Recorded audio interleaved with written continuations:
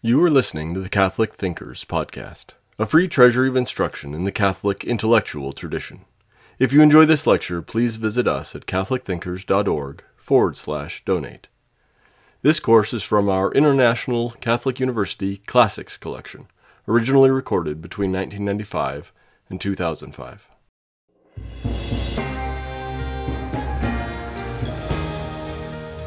My name is Father Romanus Cesario.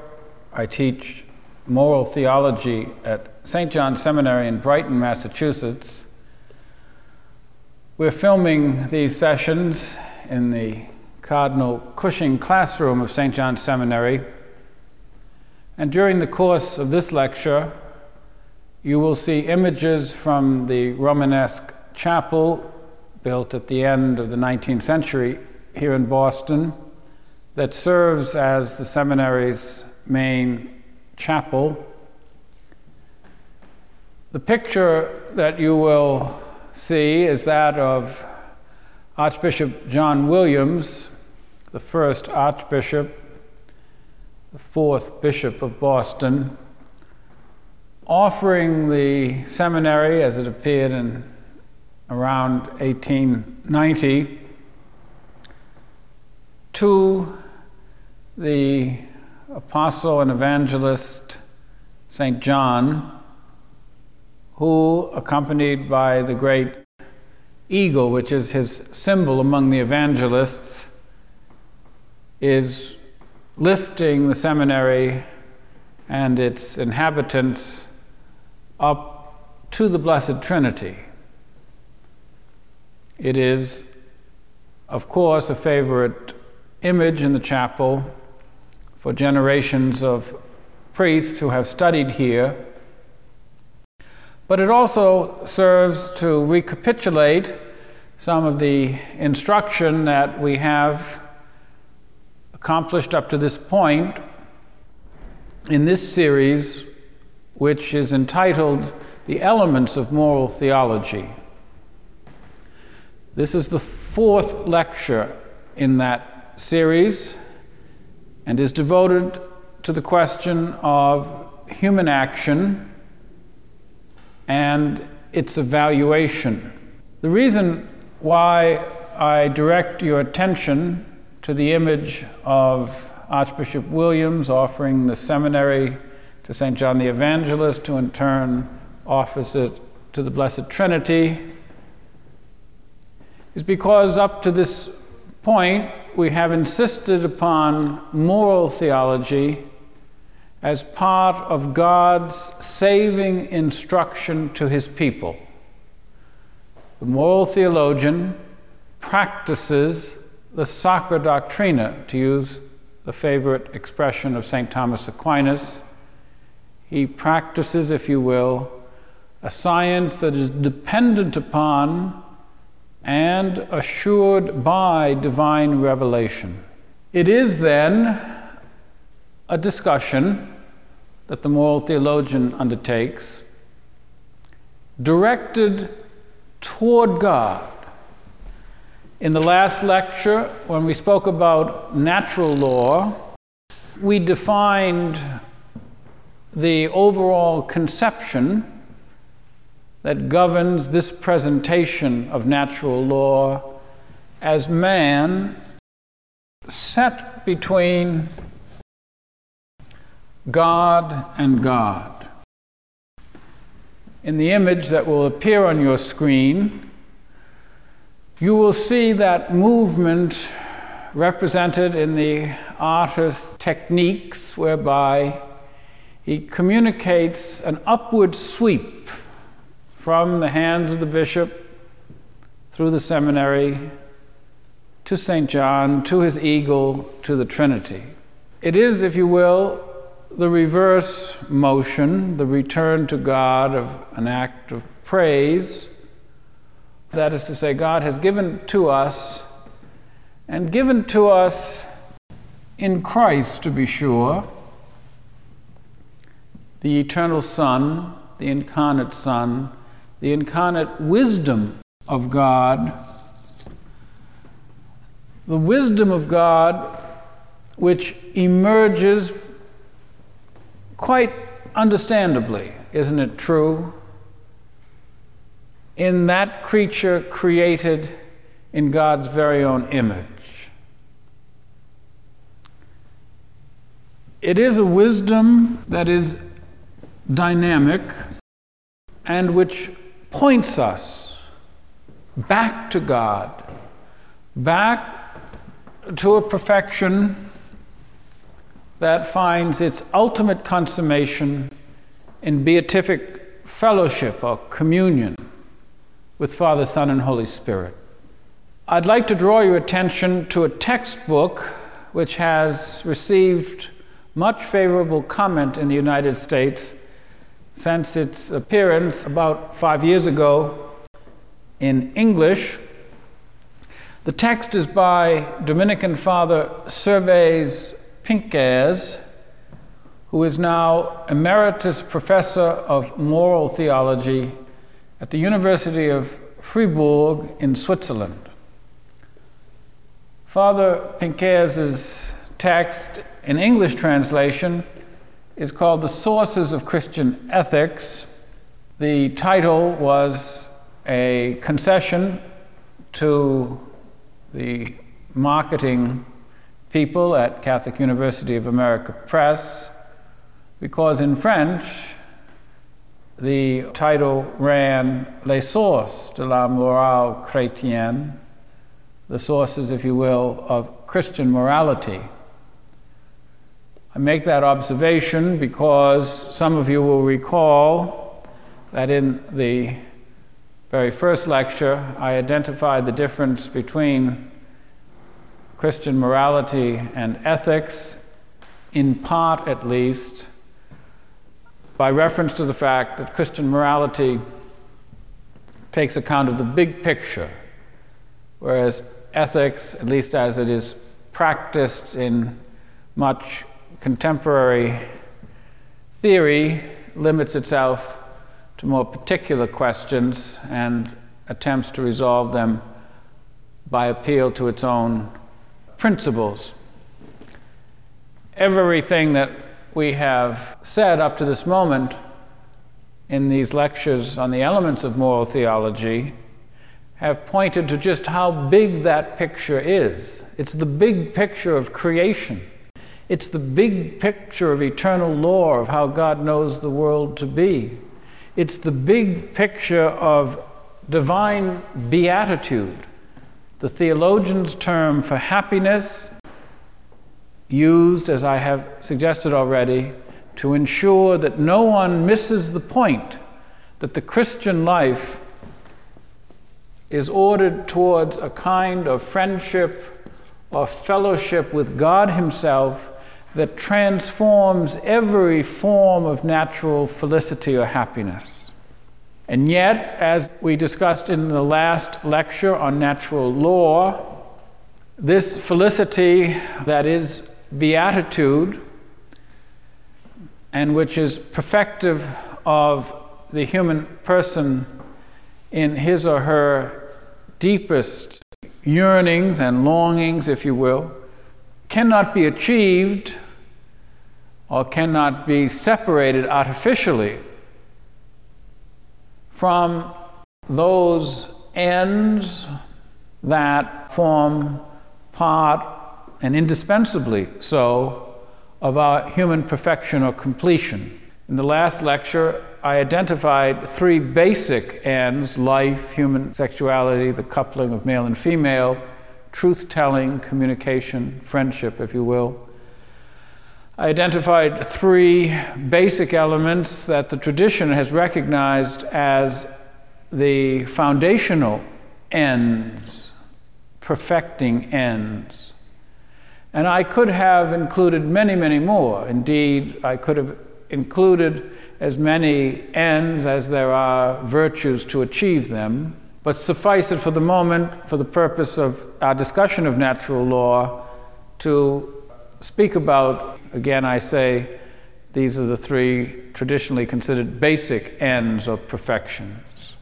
At the end of the last lecture as well, and to continue the theme that this is the big picture, not only is it big picture of creation, big picture of eternal law, how God knows the world to be, the big picture of final beatitude, the big picture of the ends that perfect every human creature, but it is also what many would recognize as the biggest picture of all.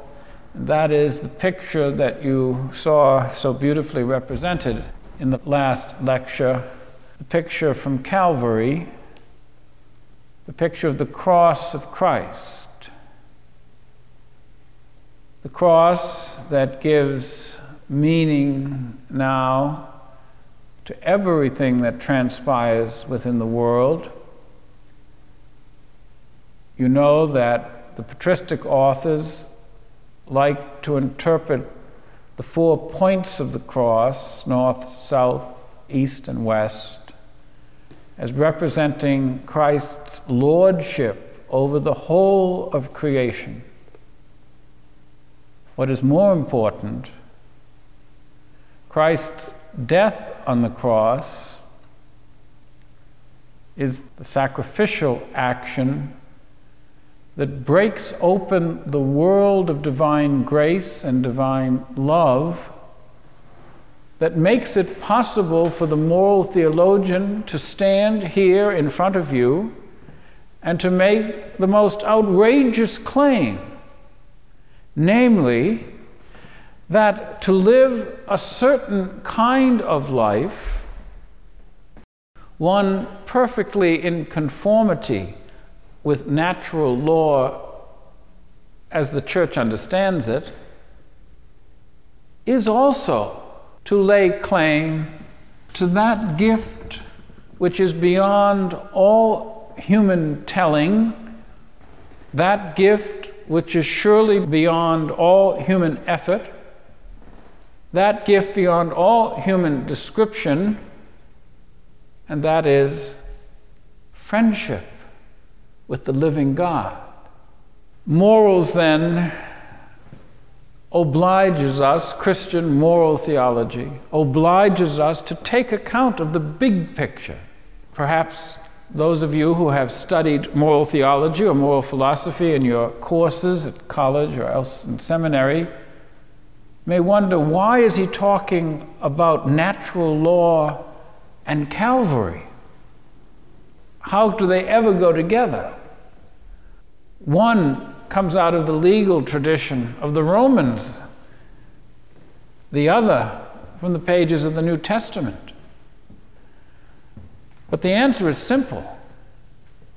The natural law and Calvary go together in the same way that the eternal Logos, the eternal Word, the pattern, the divine pattern, which the theologian identifies in God as the source of natural law,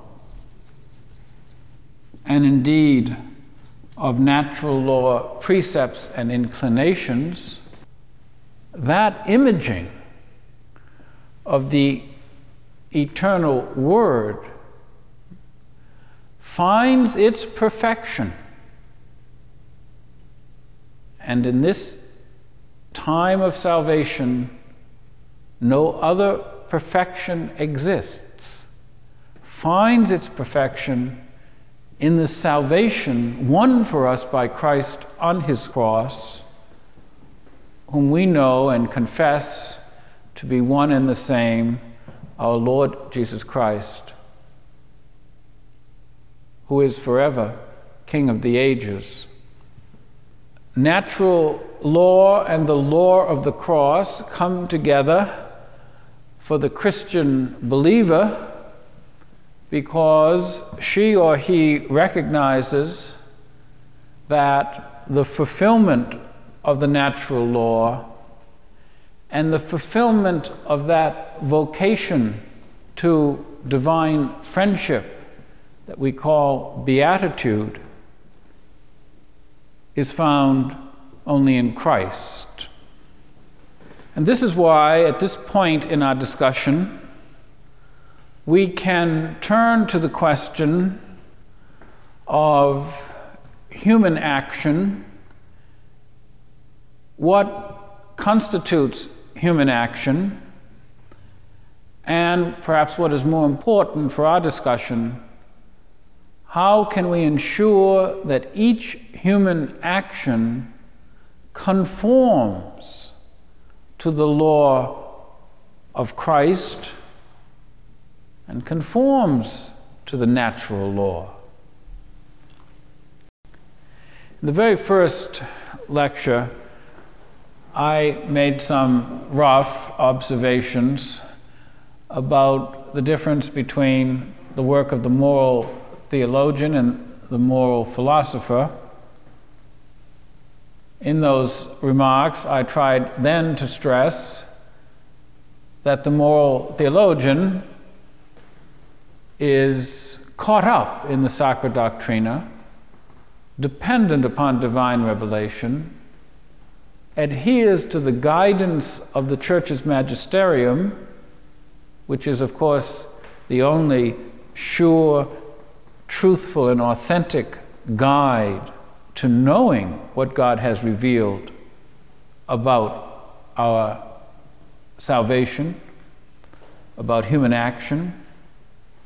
Now, I would like to stress a point where the moral theologian becomes very dependent upon the moral philosopher, and it is, of course, when it comes to analyzing the dynamics of human action.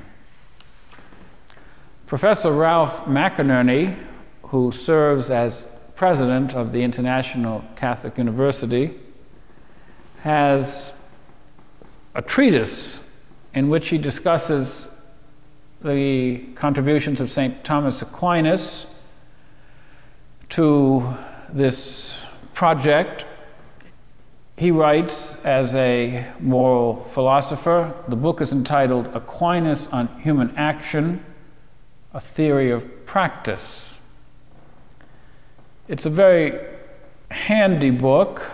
By that I mean you can hold it in your hand, take it on the subway, take it on the bus, read it at home. It is not a weighty tome, but it's a handy volume that has the added value of being written by Professor Ralph McInerney, who writes with such great lucidity and talent, and has the knack of making very complex discussions readable and understandable by the general reader. I've profited very much from this book, and I know you will too. The reason, of course, why the moral theologian needs to be concerned about a theory of practice is a fairly simple one to discern. We have said that the natural law introduces into us a dynamism, that is to say, rather than being a participation and in an inert and predictable pattern of repetition, a caricature that some people have of natural law, a law of eternal rhythms, for example.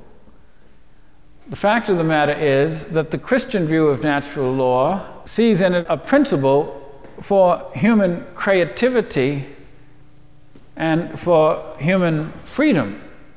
It shapes human freedom. That's why I see the law of the cross and natural law as complementary features of Catholic natural law instruction.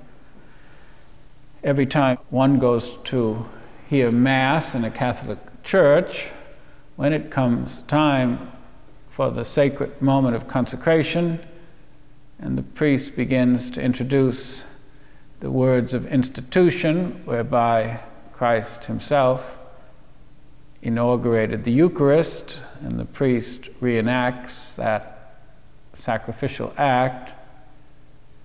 The text of the Mass always includes reference to the fact that Christ went forth to his passion on the night before he suffered, freely for us, willingly. The night before Christ freely gave himself for our salvation.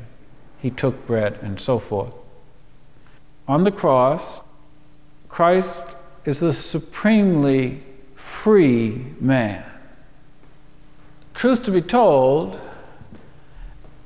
natural law provides the matrix for each one of us to achieve and to enact the supreme expression of our human freedom. Just the opposite of predictable, boring repetition and routine. But in order for us to cash in on so great a promise, namely, that when we act in accordance with the divine image that is ours by reason of having been created, and when we act in recognition that natural law is part of our very makeup as human beings, remember the definition, our participation, the rational creature's participation in the eternal law, when we recognize that God knows a human action in the same way that He knows the tree, the sun, the moon, the chair, anything else that He has created, because that knowledge gives to a specific reality the form to make it be what it is. To put simply, there is as much form to a just action, paying a debt, for example, and God knows what that is in the same way that He knows the sun or the whole universe or the smallest subparticle that the scientists can discover in the material universe. All of that is dependent upon God's knowing it, and human actions, virtuous actions, are no exception. And it is for this reason that the moral theologian is concerned about identifying a human action. Not everything that the human being does is a human action. In the old scholastic language, the scholastics distinguished between the actus humanus and the actus hominis. The actus humanus, the human action, would have been a moral action. The actus hominis, on the other hand, was simply an action that occurred, if you will, within the human being, within man. The example is usually given. Digestion, for example, is not a human act. It's controlled not by our freedom, but rather by another pattern which governs the bodily functions, circulation of blood, all of the things that happen in us, the growing of the beard or the trimming or the growing of fingernails, these sorts of actions go on in us. They themselves are not moral actions, human actions. What is then a human action, and what makes it different from an act of man, of course, is a human action is one that proceeds from within, that is, from the interiority of the human person, and with some knowledge of the end, the telos, that this action is about to accomplish. Interiority, I think, is the simplest one to understand. What's opposed to it, for example, is violence. If my hand is used purely instrumentally to pull the trigger of a gun that's about to explode the brain of another man, it is clear that the action of pulling that trigger, though my hand and finger in fact have been used by another force to accomplish it, does not proceed from my interiority, it does not proceed from within me. It is an action imposed on me, it is an action entirely, in this case, extrinsic to me. It does not qualify as a human action or my human action. could well be the human action, of course, of the person who rendered me in the position of being an instrument for such a depraved act as murder.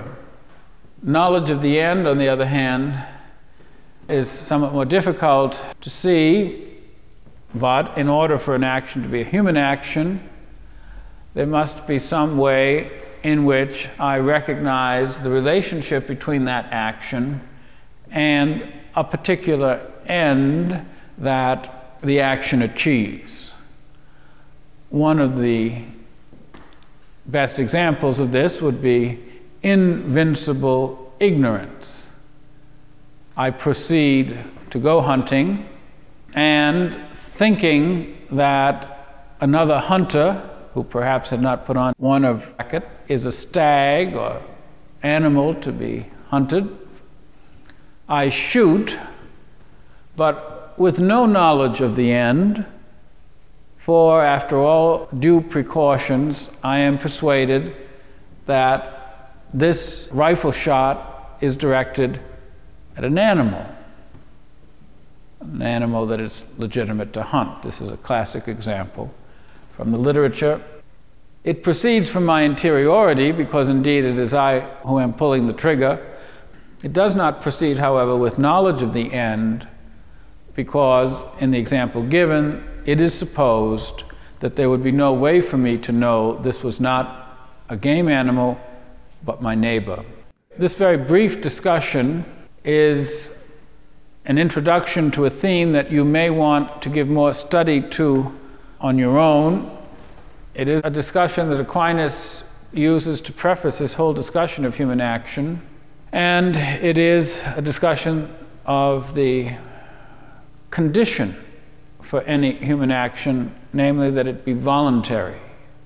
In the textbook that I have suggested to you by Professor Ralph McInerney, you will find a very good treatment of the voluntary and why it is a precondition for arriving at that point where we can talk about a human action that really belongs to me.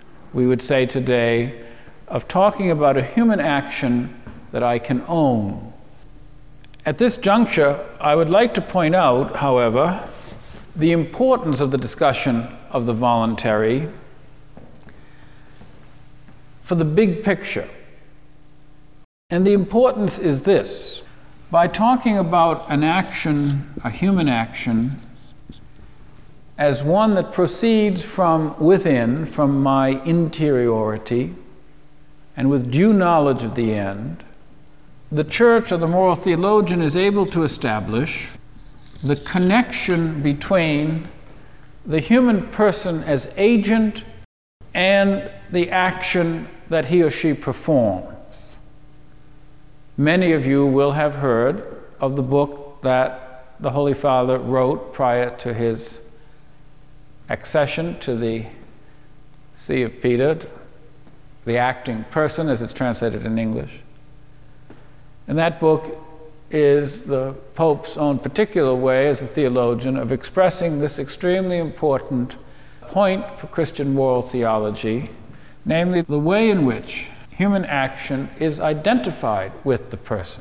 To be more specific, the word I like to use is how it is that the person possesses his or her actions.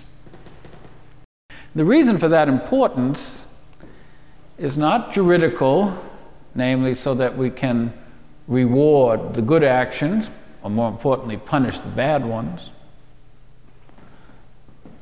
Nor for that matter is it simply philosophical. By simply philosophical, I mean, is it an exercise in discerning the difference between being and having. What's at stake in this relationship of the human person to his or her actions is the coming into perfection of the imago. Actions change us.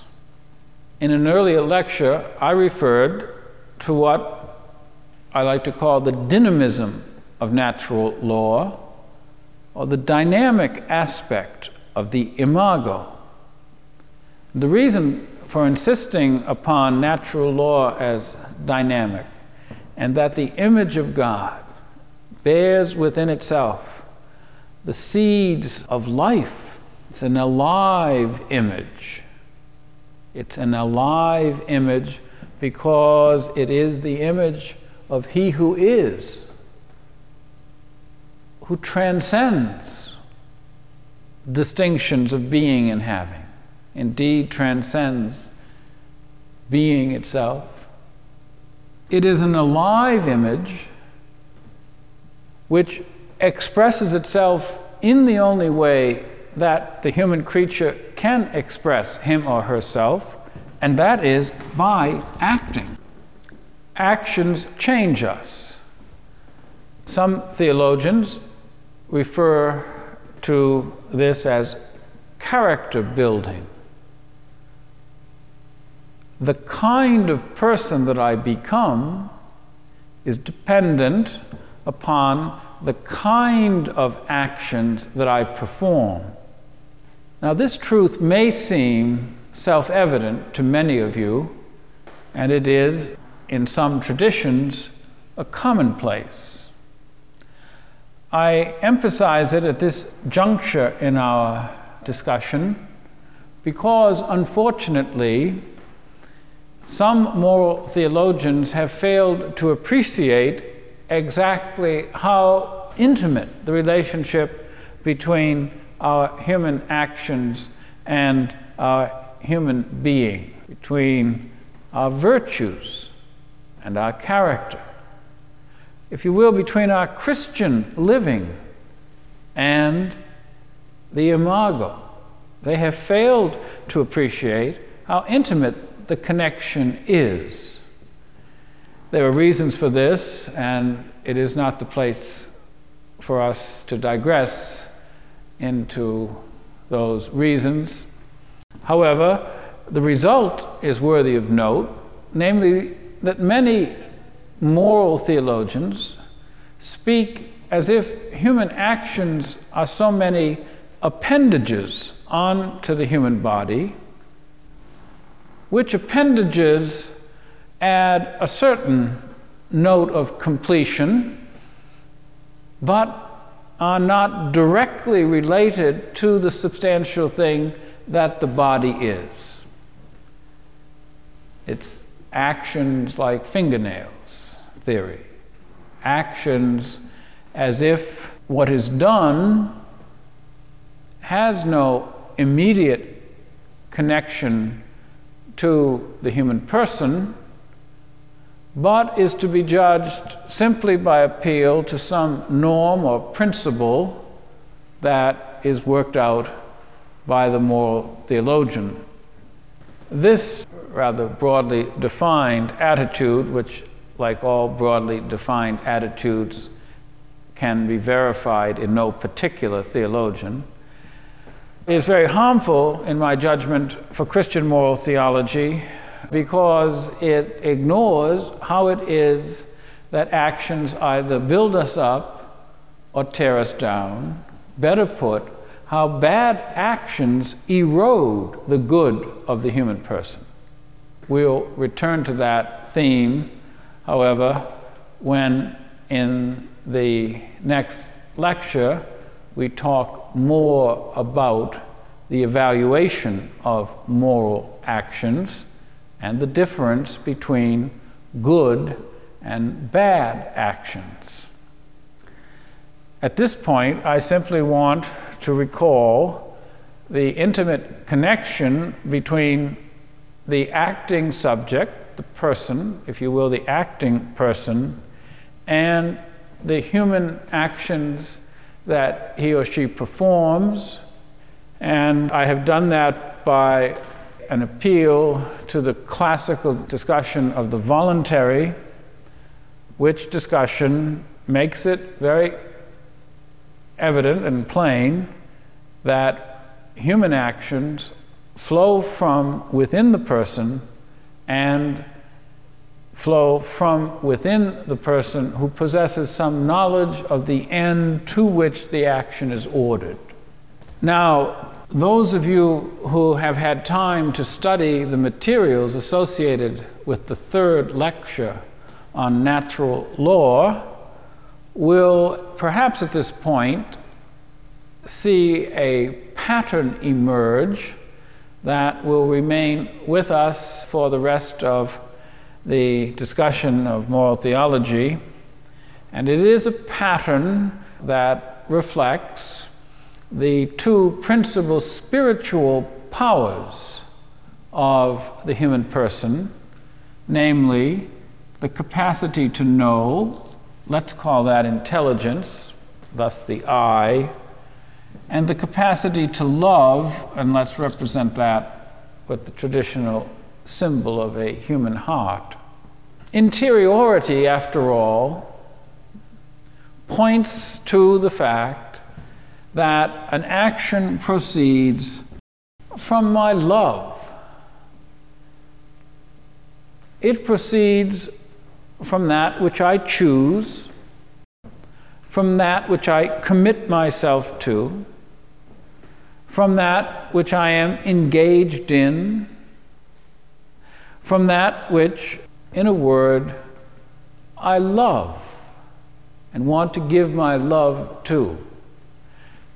Even difficult things, like putting up with a burdensome companion, or relative, or neighbor.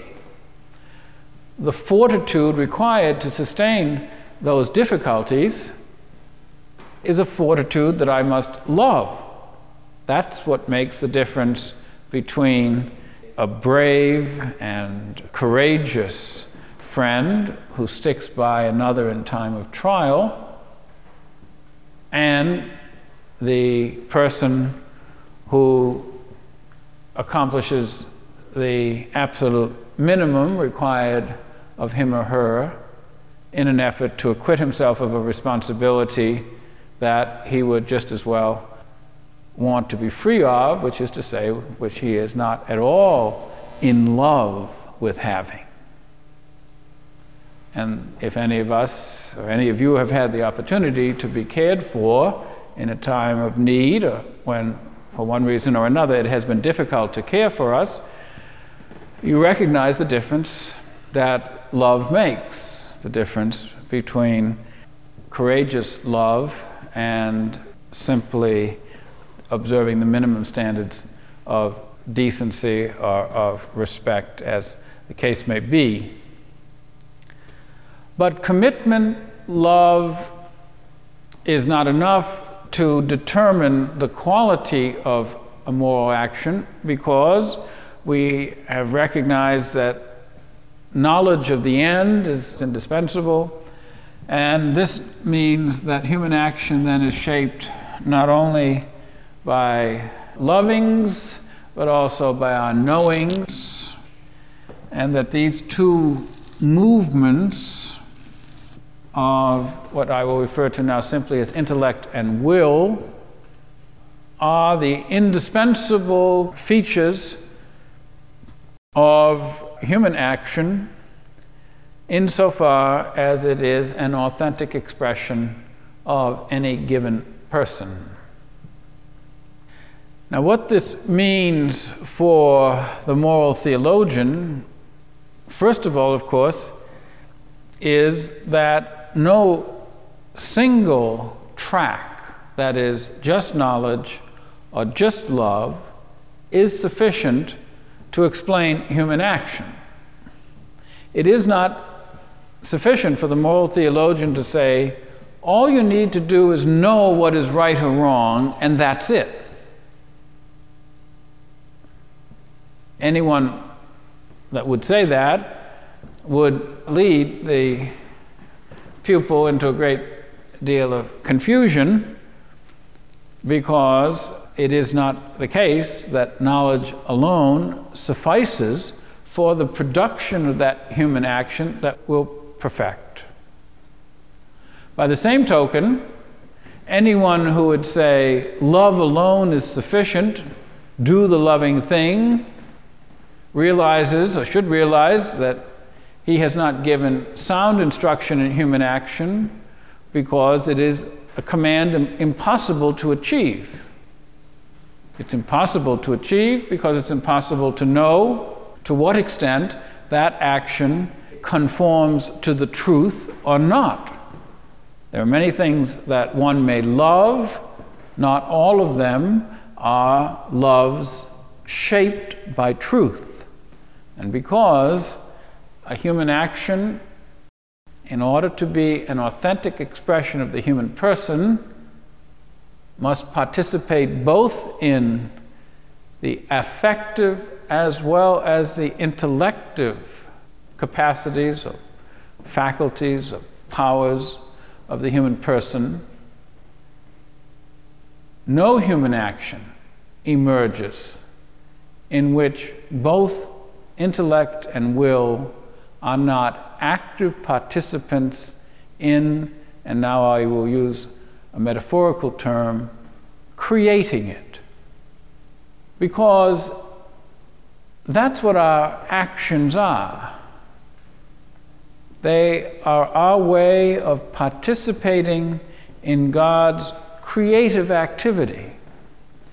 It is the way in which God has provided for the human creature to shape a world of love. It is the task that God has left to us in order to fill up what is lacking in the world, lacking in great measure because of original sin, lacking also because God delights in seeing that his saints grow in love more and more. No action is intelligible apart from the end that it accomplishes. That is why when St. Thomas comes to talk about human actions, all of them, he is content to use a very simple phrase, a few words, to talk about human actions. He says, they are those things, ea, quae sunt ad finem. The moral theologian is concerned to know about those things which are to the end, toward the end.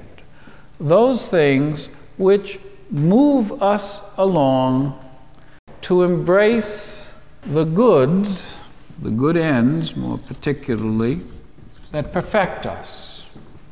I use the word embrace in an effort, I hope a successful effort, maybe it isn't, to communicate that while in the end we are judged by love, and thus embrace in its affective sense, at the same time, every human action is shaped by truth, and thus we embrace those things that we judge to be good. Hardly anyone speaks about embracing bitter medicine. In any event, those things which are to the end, let the ea stand now for every human action we commit in our lives. Each one of them, and the composite of them, find their place in our salvation history insofar as they are pointed towards the good ends of human perfection and fulfillment that correspond to how God knows the world to be. At the beginning of this lecture, we recalled what was spoken about in lecture 3, the natural law, the rational creature's participation in the eternal law. And in the course of that lecture, I reminded you that the eternal law may be understood as how God knows the world to be. God's knowledge is creative, it is determinative. It creates physical realities, spiritual realities. God also creates moral realities. He creates them in the sense of giving the form to human action, to those human actions which are ad finem.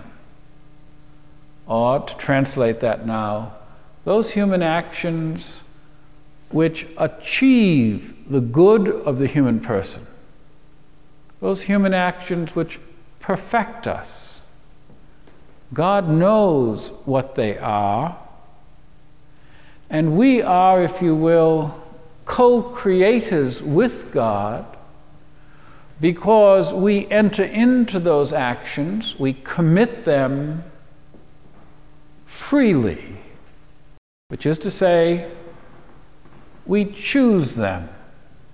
We choose them because we know that they are the true and good actions that will perfect us, and in that perfection will lead us to the beatitude that is God's promise, Christ's promise, to those who follow his way. Many theologians have debated the relationship that exists between heavenly beatitude and the perfection that is, for lack of a better term, called natural. And there are wide-ranging and divergent opinions about how to resolve the question of the relationship between natural and supernatural felicity. In an effort to cut through those technical discussions, important as they are, I like to use the word conduce. It's an Old English word from the Latin to lead with, conducere. In English, we still talk about a conductor as in wiring.